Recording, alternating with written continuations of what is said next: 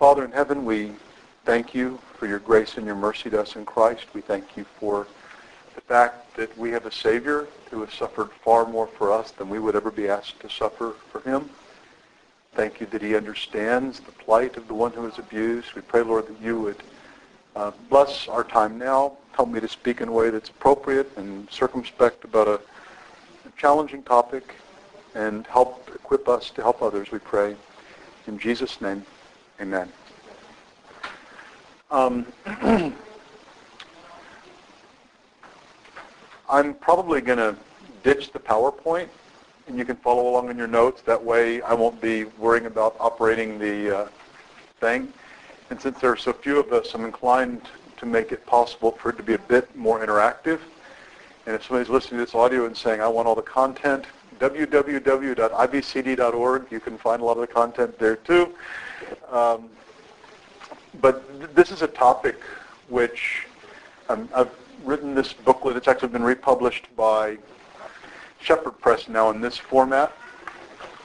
Is everything working okay for you? Yes. Thanks. And yet there have been things that have happened even in the context of our own ministry that have made this more personal to me and of greater concern to me since I wrote the booklet. And if you're looking in your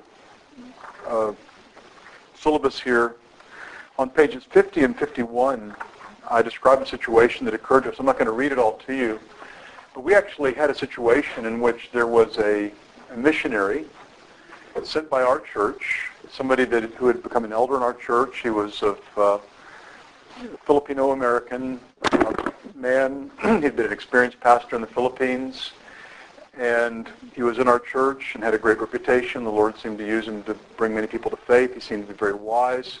People looked up to him. And in the early 90s, we made him an elder in our church. In the late 90s, we sent him back to the Philippines as a missionary. And it was now almost 2 years ago that his wife passed away in her early 80s. But after she passed away, and they'd been working over there, I would go over there every year and a half, 2 years, and minister with them there in the Philippines. And it seemed like great things were being accomplished. After she passed away, we discovered that he had had a mistress for the last more than 10 years before his wife died. And when we discovered, not only that he had started carrying on with her when she was 17, and he would have been 70. And in the Philippines, as in a lot of other, it's not unheard of in our situation in the U.S., but especially in a lot of Asian contexts, these things are just kind of pushed to the side. And we knew biblically we couldn't do that. So my wife and I actually went over there. We met with the other pastors whom he had been influencing. But what happened then is we discovered that this man had been a serial sexual abuser for 30 or 40 years. And as we went, we had women come. A woman came to us who is now in her 40s, who had, when she was 16, been essentially raped by this guy when he was a pastor in the Philippines.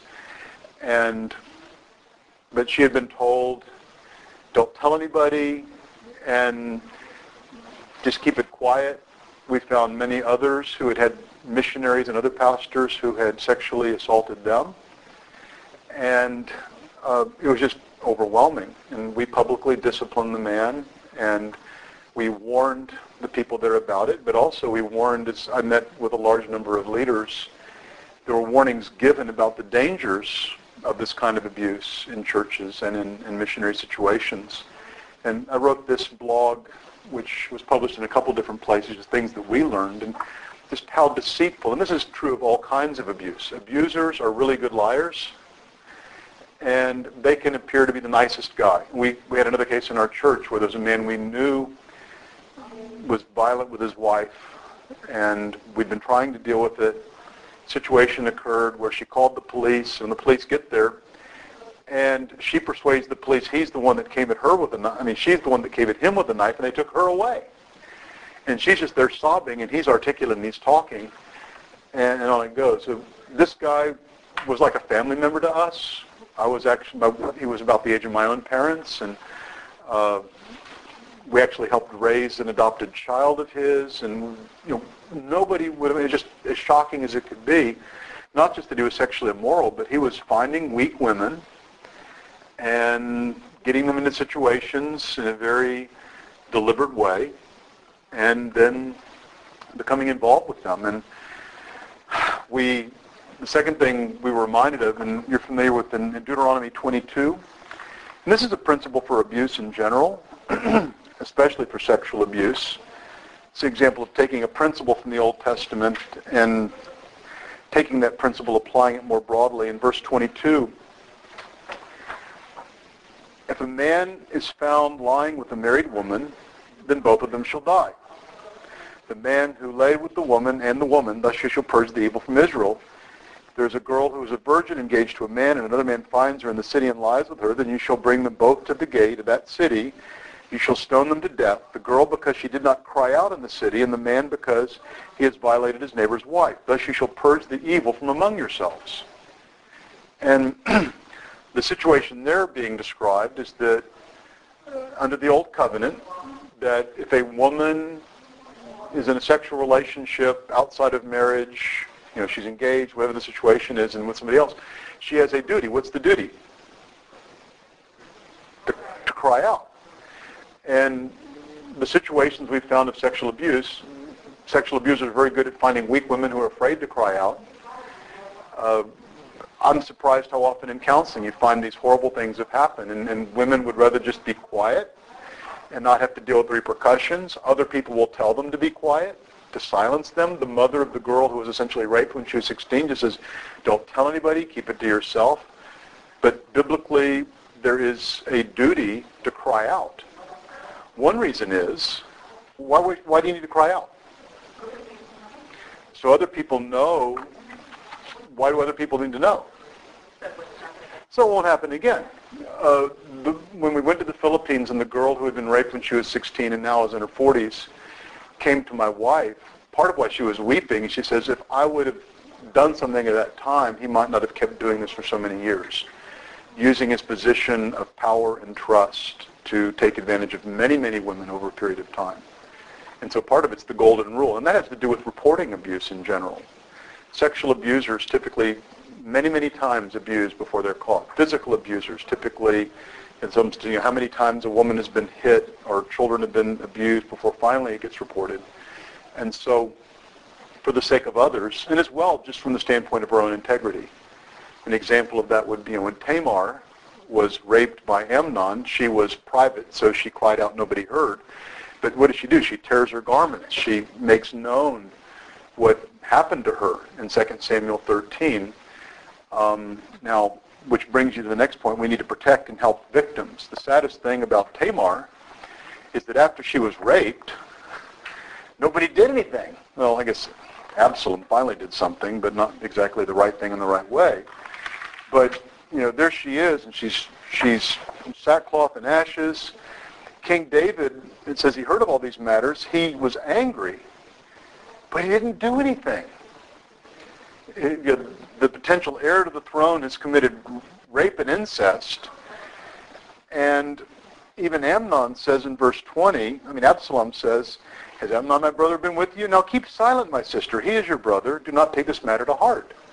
And that's the answer many women get, and boys, potentially, when sexually abused, is just be quiet about it. Well, no, people need to cry out. And children from a young age, especially in our culture, need to be taught, I would say in the context especially of the home, to some extent it needs to be taught in the church. This principle, if someone touches you this way, talks to you this way, removing clothes, them, others, private things, you need to prepare them to cry out, because sexual predators are so deceptive that we have a secret, we can't tell anybody, you'll get in trouble, I'll get in trouble. They need to be prepared before the temptation and trouble comes, or they will be extremely vulnerable. And my wife has, with women, she's doing this.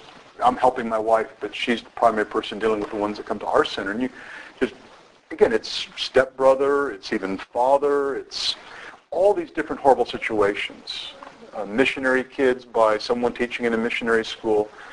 So children, young people need to be taught to cry out, and then we need to take them seriously.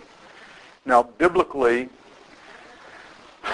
there are rules of evidence in the sense that an accusation does not always make a person guilty. By the testimony of 2 or 3 witnesses, a matter is confirmed, which is one reason why, as a man, I do not want to be alone with someone. Hi. Are you here to take pictures or to join us? Okay, whatever you want to do. So, back to where was I? Wake up. We all need to wake up. Right. So I think you were going to say why you don't count for a woman.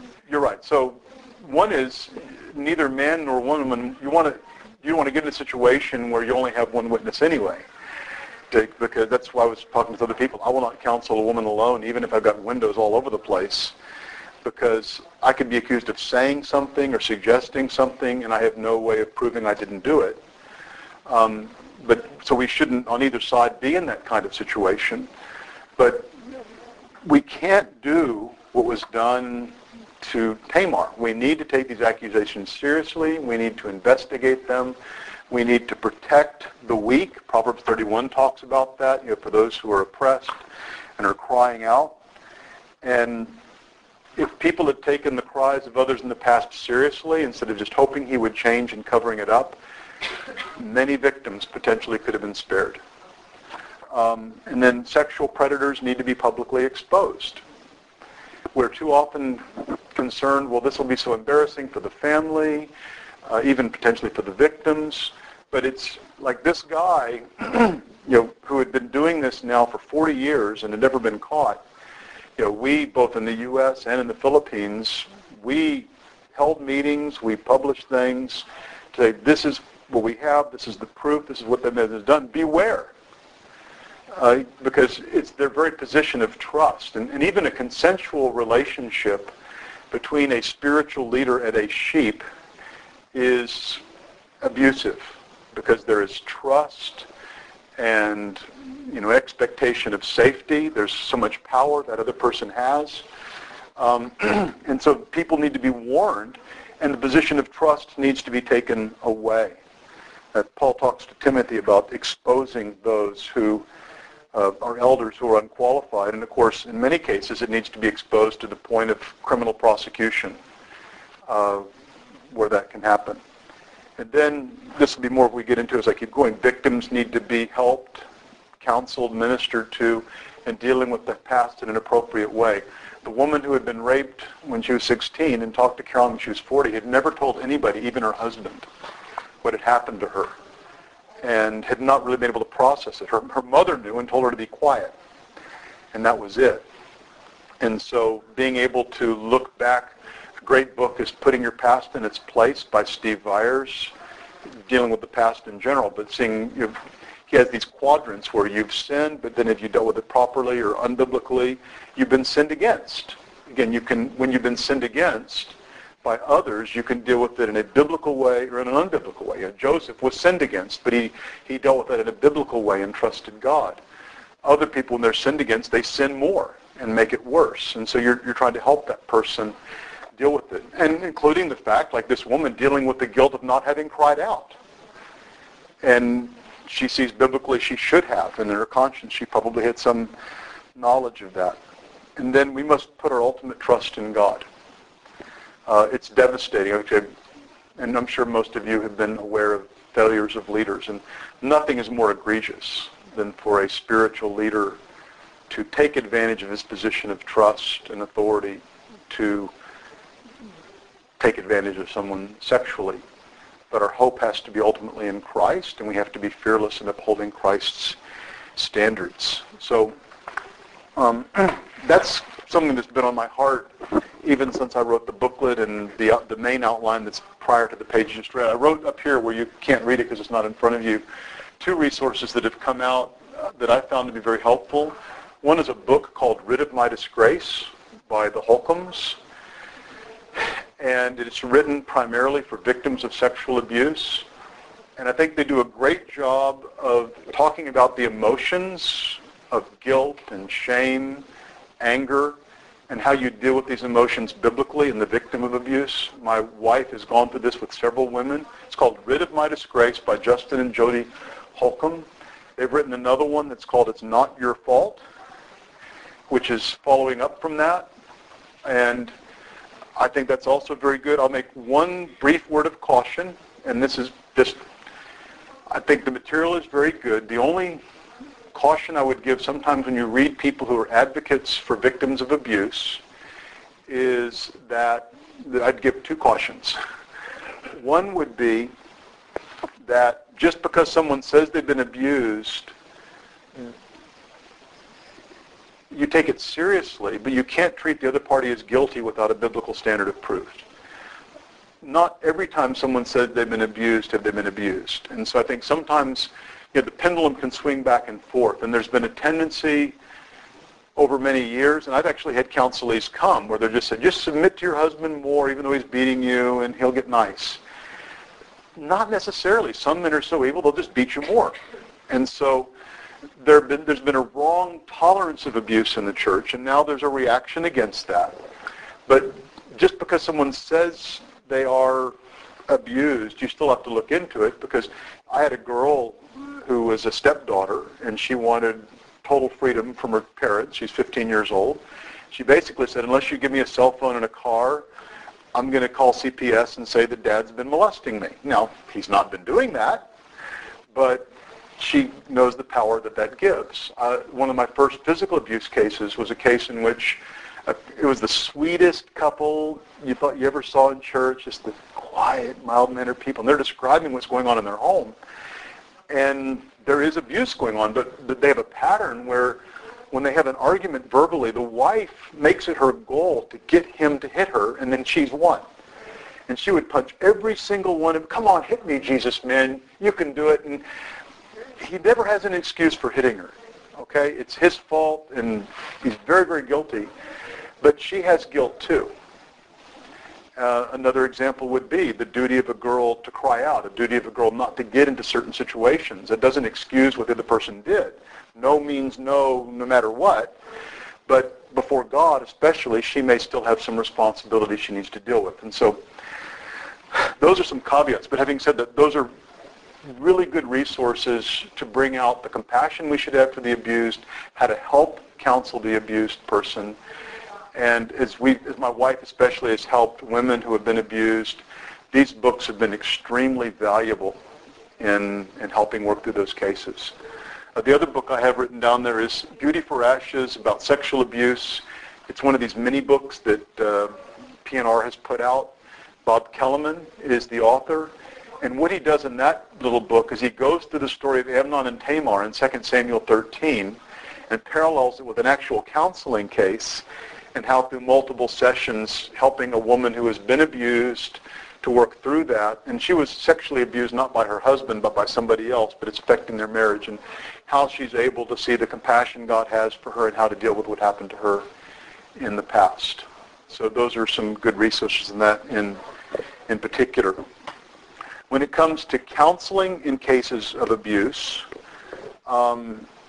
abuse is a word in English that we would categorize certain biblical words. What would be biblical words you would think of when you think of abuse?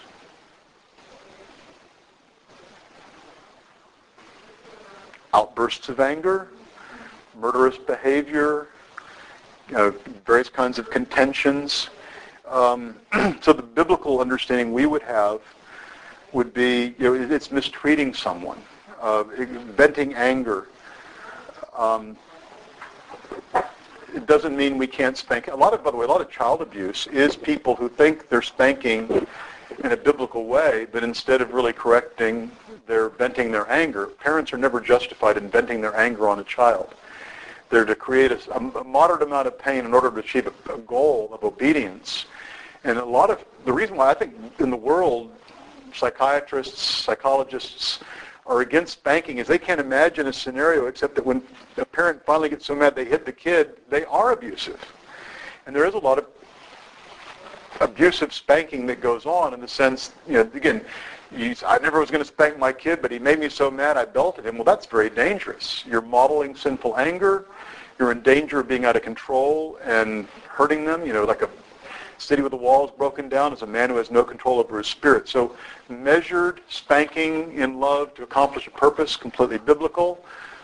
Out of control anger, wailing on a kid is abusive. And then when it comes to a spouse, one of the biggest problems you have in the area of abuse is men who are experts on Ephesians 5:22, wives submit to your husbands, who have never gotten to verse 25 where it said their job. And they think it's their job to make the wife submit.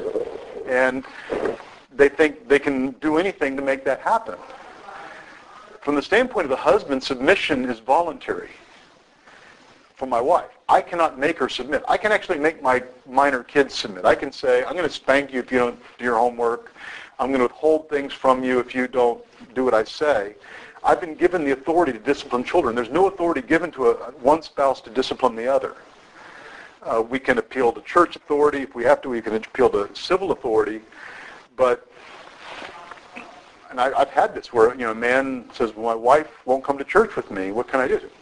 You pray for her. You say, I'd love for you to come, but it's between you and the Lord what you do. That's all you can do. You can't physically force her to do so. Abuse, physical abuse is a crime, especially against a child. Sexual abuse is a crime in almost all jurisdictions. Those of us who counsel, even to the church, are mandated reporters of physical and sexual abuse of a minor.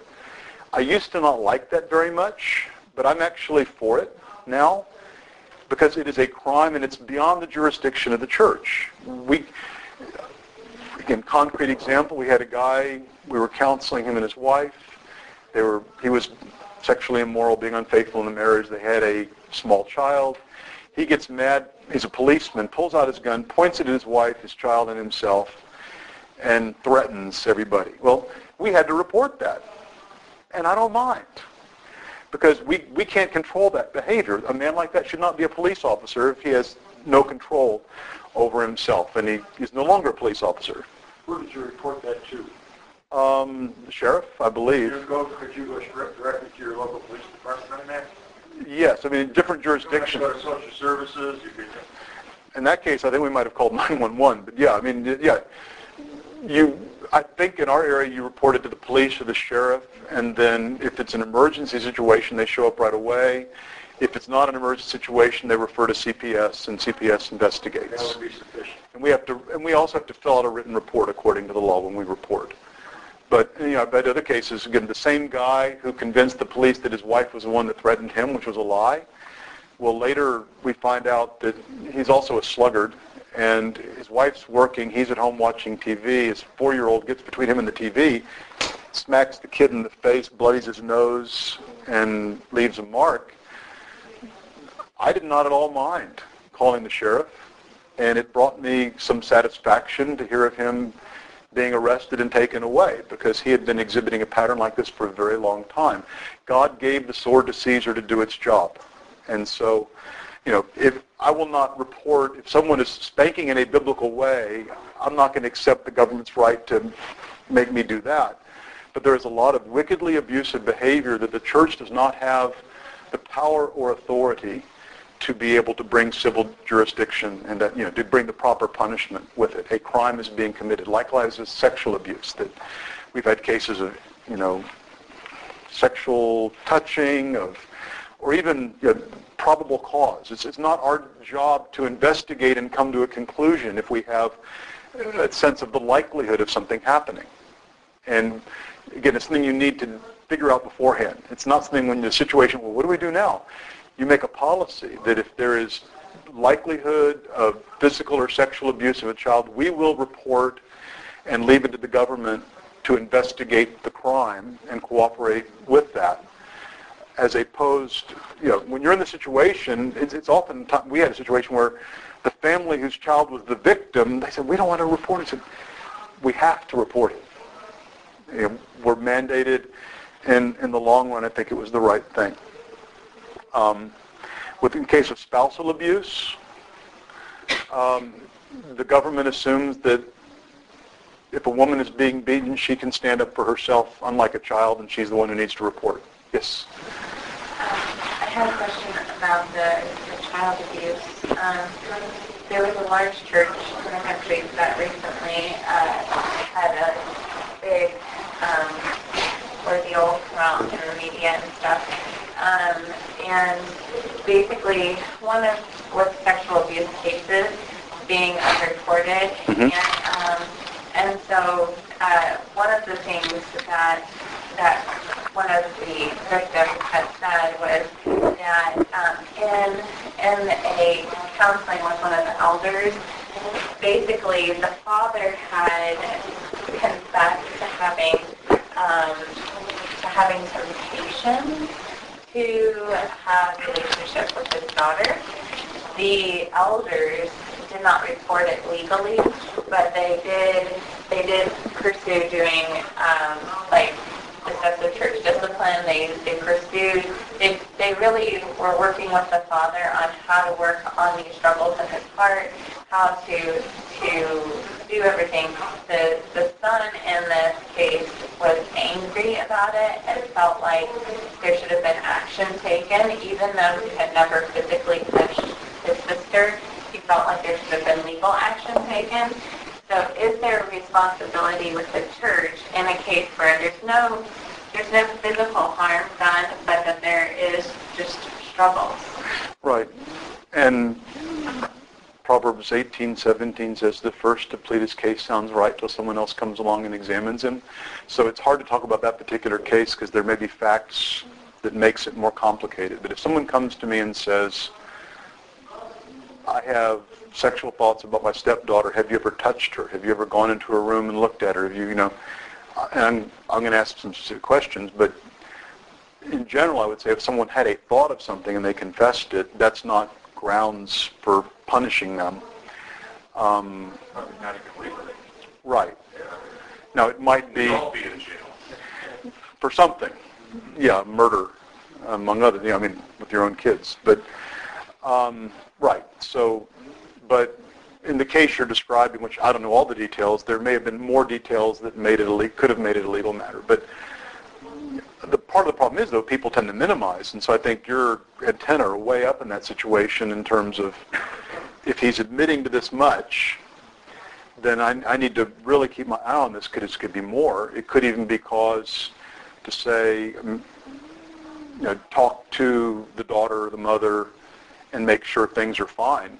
Find some way of doing that, which is getting a bit into the investigation. But when it's clear, probable, we have to report. There's going to be some discretion we show. But seeing what's happened in some of these well-publicized cases and the harm that's been caused, not just to the churches, but the reputation of Christ, you just have to make up your mind in advance. It's become a civil matter. It's like if somebody in your church shot somebody else, the church can't just manage that through discipline. It's become a legal matter under the jurisdiction of the state. Sexual abuse and physical abuse of a child falls into that category. And when in doubt, you probably need to report and let them sort it out. And we've reported where it's been investigated, and they said, something may have happened, but we can't prove it. And that's where you have to trust God ultimately to bring justice. But, the proverb says how,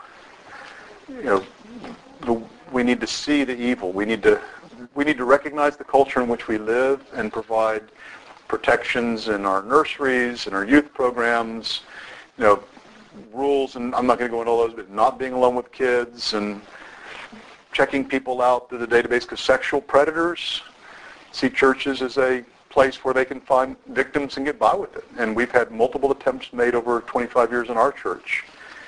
And so there's more and more expected, and we need to do that because of the evil age in which we live. A prudent man sees evil and hides himself. The naive proceeds and pay the penalty. And like I said, part of it, too, is to prepare children that they are at risk. A large percentage of children in some way are going to be approached inappropriately, and they need to be prepared for that. I've even had families where they kind of rehearse with their kids.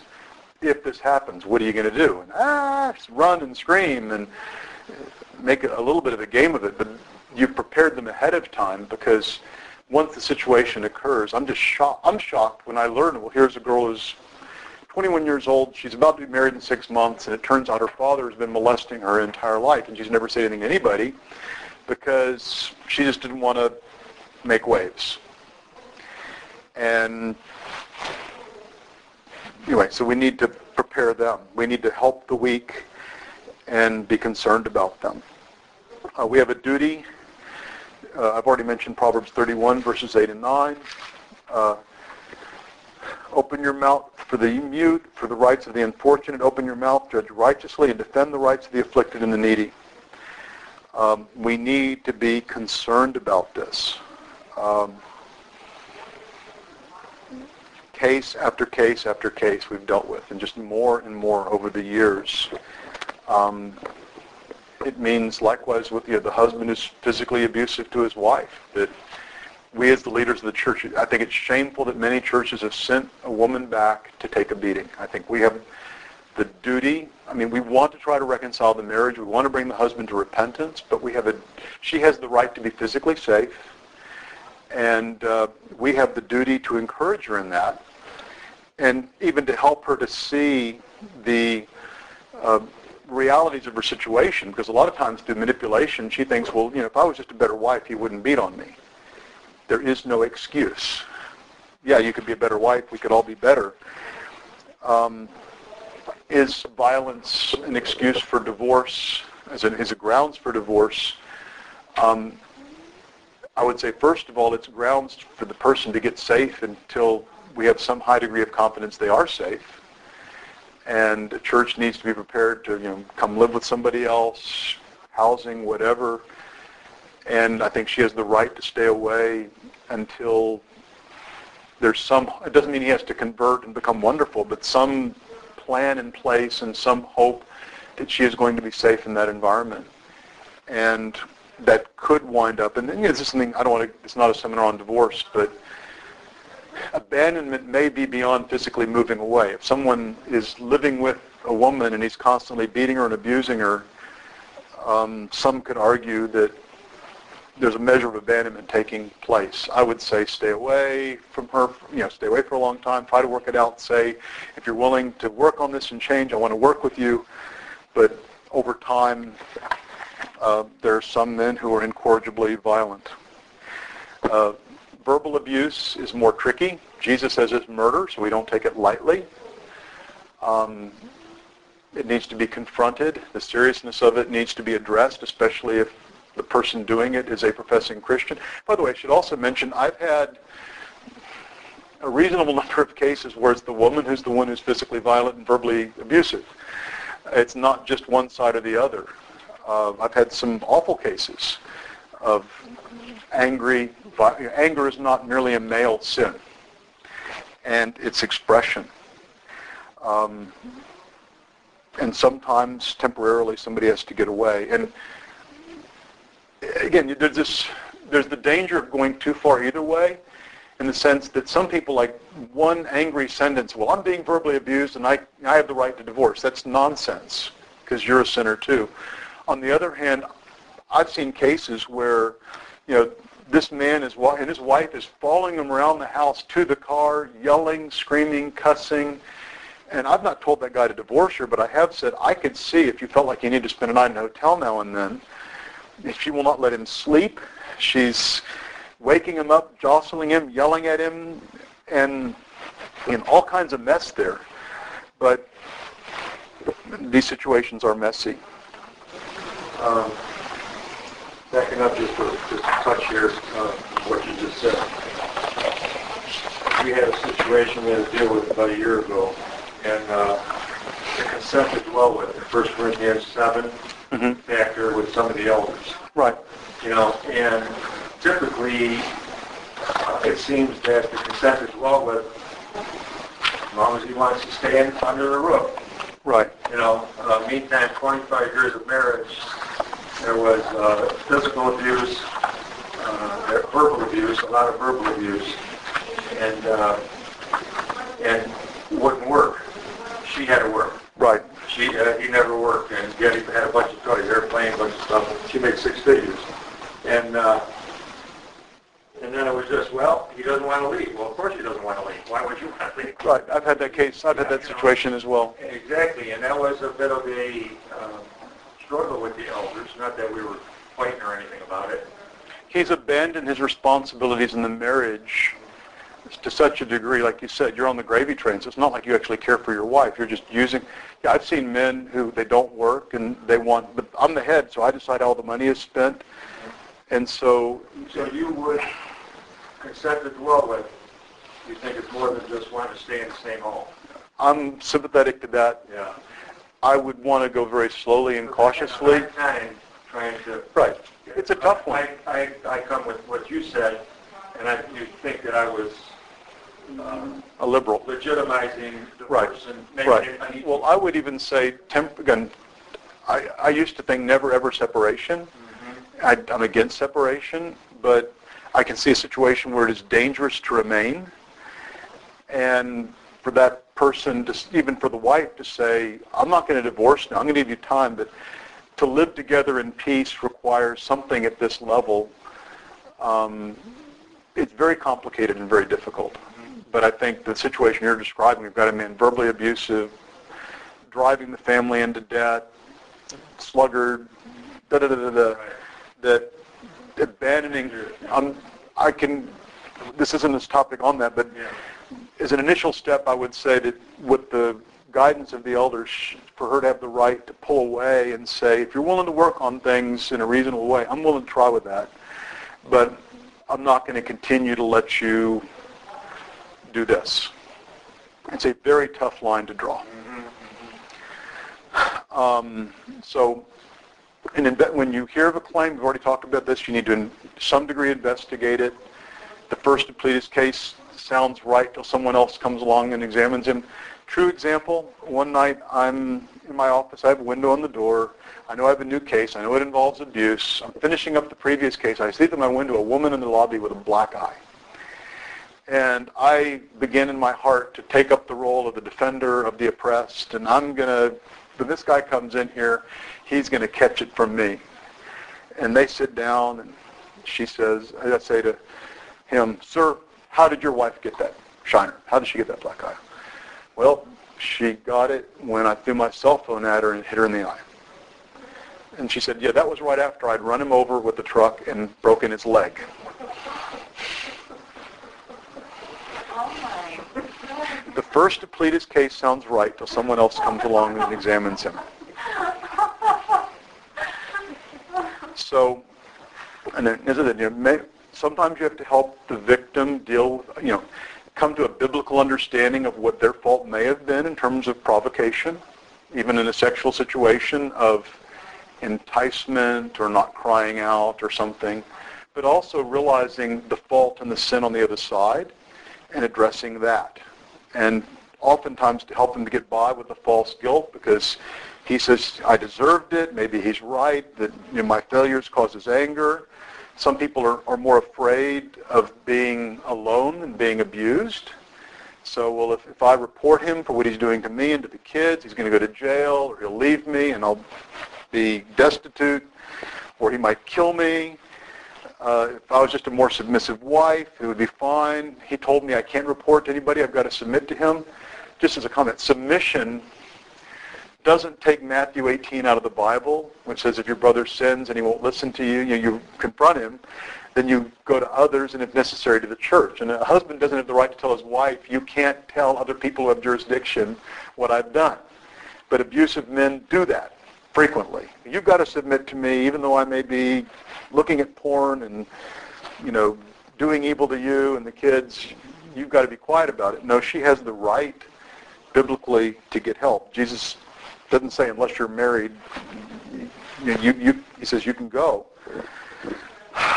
Confusion, well, he just has a disease. He's always so nice to me afterwards, which is just the cycle of abuse. So she needs to see it biblically, get over the fear of man. If she has fault, confess that to God, but then to see the sinfulness of others. Deuteronomy also says the woman who was essentially raped in the field and she did cry out has no blame. Tamar had no blame. And the abuser is fully responsible for what he did wrong. She may need help in confrontation of him for her own safety, but also even for his sake. In Luke, well, back to Galatians 6, we're going to talk about in the last session. If someone's caught in a sin, you who are spiritual, restore him gently. he's in worse shape than you, or she, if she's the abuser, being enslaved to this sin, which is destroying your family.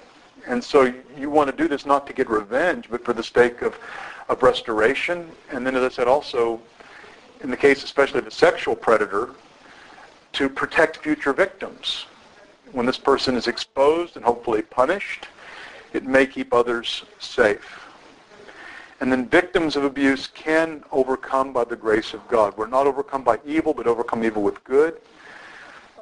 We offer comfort. We should offer hope. We are supposed to, as counselors, reflect the compassion of Christ, to weep with those who weep. And this is an environment when we're especially called to that. This is also why women should counsel women, primarily. When a woman has been horribly mistreated and she's weeping, my wife is in a much better position to put her arms around her, to pray with her, to care for her, and to go through this with her. And I have no business getting that close physically or emotionally. It's much better. Or my wife and I together with my wife providing the physical and emotional support. But then ultimately our comfort is that we can point her to Christ.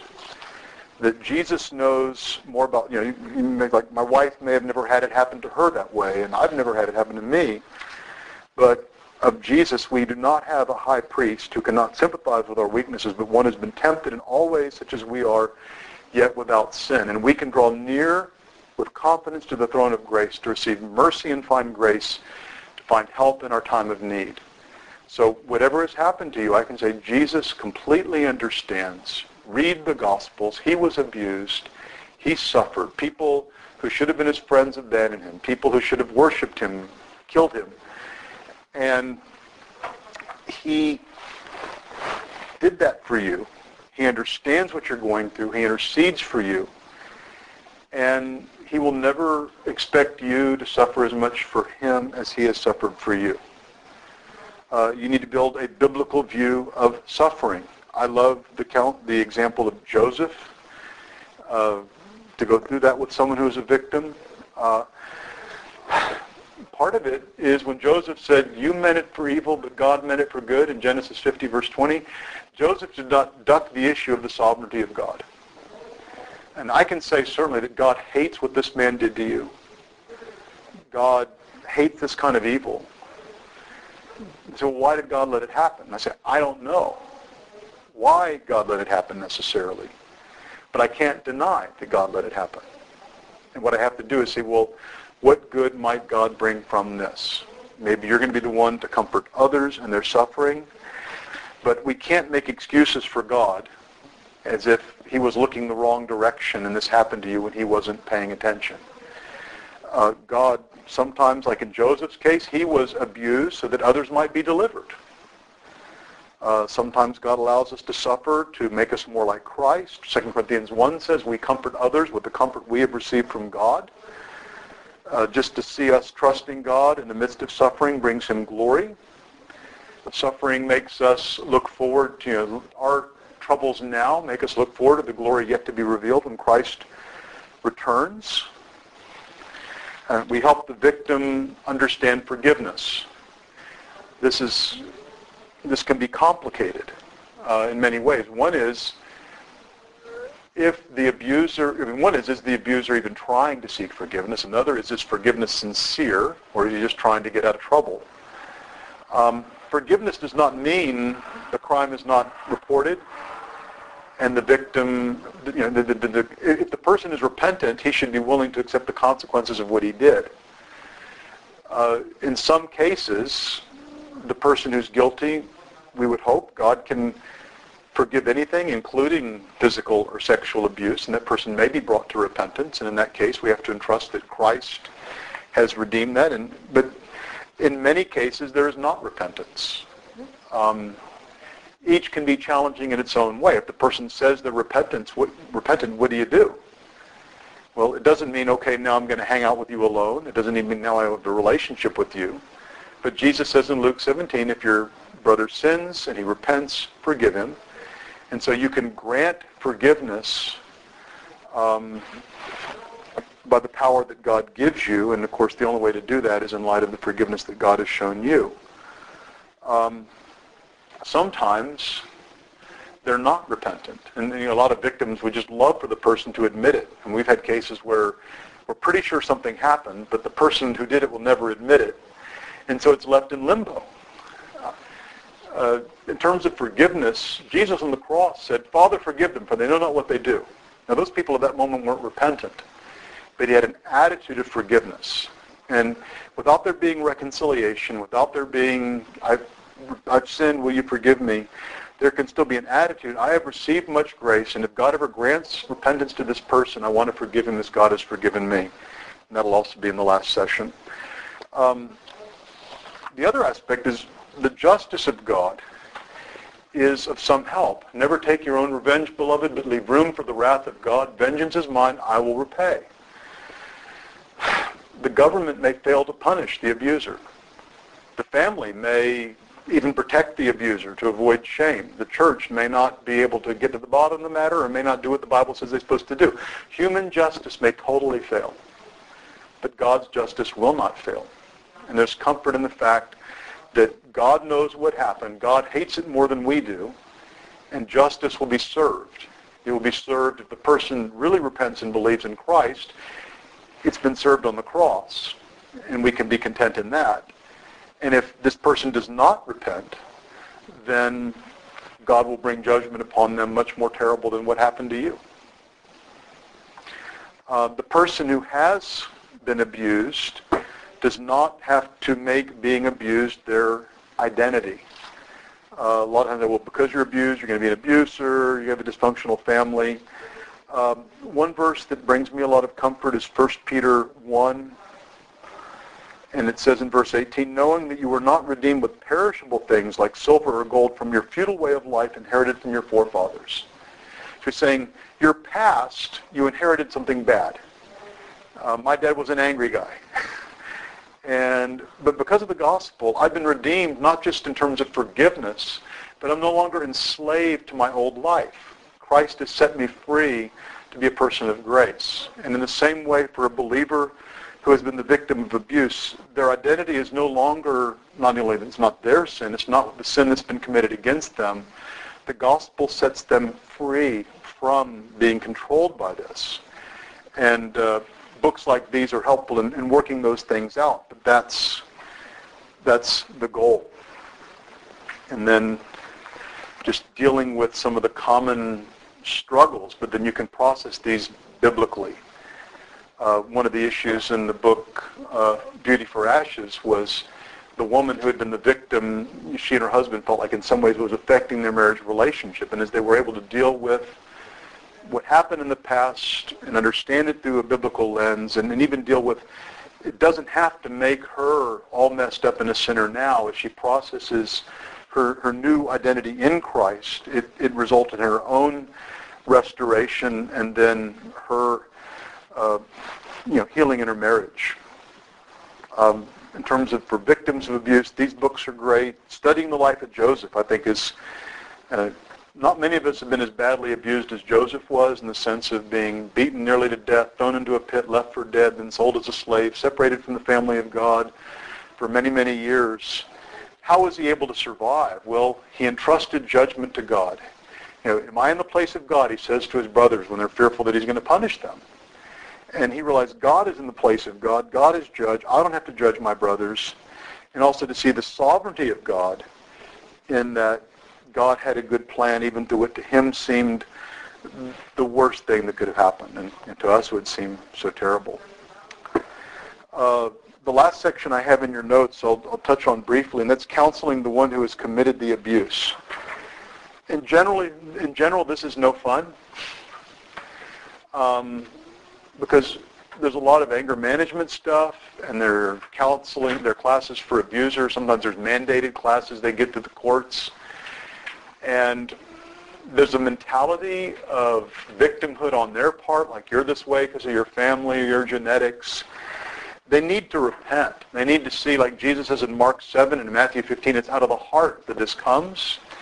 And they need to repent not just of what they do by controlling anger outwardly and behavior, but they need to repent of their false beliefs. Abusers think they have rights, and the abuser, when he harms others, thinks that they deserve it. James 4, the source of quarrels and conflicts is you want something, you don't get it, so you kill. And I deserve an affectionate wife or an understanding husband or obedient children or whatever it is they think they want. And when they don't get it, what they think they have a right to, they judge, they become angry. And again, it's not just men. One of the sad cases I had was a woman, and she'd been reading all the magazines about the perfect family, and she had a few small kids, and she wanted to have the perfect house, perfectly clean, perfect dinner at the perfect time for the perfect husband. And life didn't work out that way, and she'd be trying to make the dinner, and the kids would start misbehaving, and she'd get distracted, and the dinner would burn. It's going to be burned and late, and she would explode in anger, and not just spank her kids, but vent her wrath on those kids. And it was her own heart's desire, and having to give to God. She's not going to have a perfect family, and to set God's desires and His sovereignty above her desires and expectations. Interestingly, one of the best ways to counsel abusers is just let them talk. Where there's many words, transgression is unavoidable. My experience with abusers is if you just let them describe what happened, they will supply both the noose and the rope, the tree, to hang themselves by their own words and condemning themselves. Well, I did this and she did that, and then I gave her what she deserved. That's almost been invariably the case. They can be charming and manipulative in the short term, but you just kind of get them talking about it, and what's in their heart comes out of their big mouths. So he must repent. Proverbs 28:13. He who conceals his transgressions will not prosper. He who confesses and forsakes them will find compassion. And not minimizing, not blame shifting. First repenting before God, and then before the people he's hurt. Kind of the 7 A's of confession I went through this morning. Part of it is accepting the consequences. I'm dealing with a case right now where the husband was extremely controlling and angry, and the wife moved out. And she said she wanted to work on the marriage, but she just couldn't live under the same roof with the guy. If she would have asked me, I would not have encouraged her to move out. I didn't think it was that bad. It was bad. It wasn't, she wasn't ever physically at risk. But one thing that really encouraged me, that gave me hope that the husband was repentant, is rather than getting mad at her for moving out on him, his attitude was, this shows me how wrong I've been. And his heart is broken. I have been an impatient, proud, judgmental man that's driven my wife to do this, and I need to repent of my sin rather than going after her for her sin. The characteristics of repentance in 2 Corinthians chapter 7. He says there's a worldly sorrow that leads to death, but there's a sorrow that produces repentance without regret leading to salvation. Earnestness, it's describing vindication of yourselves, indignation, fear, longing, zeal, avenging of wrong. Abusers often, all they care about is removing the consequences. They hate that they're caught. They want the consequences to go away. They want to be trusted. They wanted the rights back. That is not repentance. Repentance is this guy saying, I realize I've done things that have driven you away, which is never what you wanted. And I don't want you to come home till you feel safe. I want to earn your trust back. And I'm more concerned about you and the situation than me. An abuser who's primarily concerned about himself is not repentant. So counseling the abuser, again, getting the heart of the anger. I've got another booklet on that. Can abusers be rehabilitated? I believe whoever's in Christ is a new creation. People can change. I've never physically touched my wife inappropriately in anger, but I can say over the course of 35 plus years of marriage, the Lord has helped me to deal with issues of anger and to become a much more gracious person by the sanctifying power of His Spirit. I've seen Him do that in others as well. The gospel for that is the key. An abuser needs to confess his sin, holding nothing back, giving him an anger journal to work on, something like that. Thinking through his anger in terms of what provoked me, what was my response, what's a biblical evaluation of my response. That can be helpful in analyzing that. Ultimately, it's the grace of God. If someone, from the standpoint of the abuser, if he realizes how merciful God has been to him, he's going to stop judging his wife or his kids or whoever else it is and trying to punish them. He will cease to be a judge and he'll be an agent of mercy. Any questions? Yes, ma'am. What do you put in the anger journal? What kind of questions do you recommend? I have an example somewhere. I'm trying to do it off the top of my head, but it's kind of usually what happened, what was my response, or essentially what happened, what did I want? If I got angry, I wanted something. What's the source of quarrels and conflicts among you? Desired something. So what was it that I wanted? What did I say to myself? What should I have said to myself? Just kind of thinking through in terms of my heart's desires, which led to these actions, and what I should have, when you get angry, you believed a lie about your rights and about the other person and your right to punish them. And so to identify those ungodly thoughts and then to identify biblical thoughts that would replace it. In Lou Priola's book, Heart of Anger, he has examples of an anger journal. It was originally written for kids, but it works just great with adults.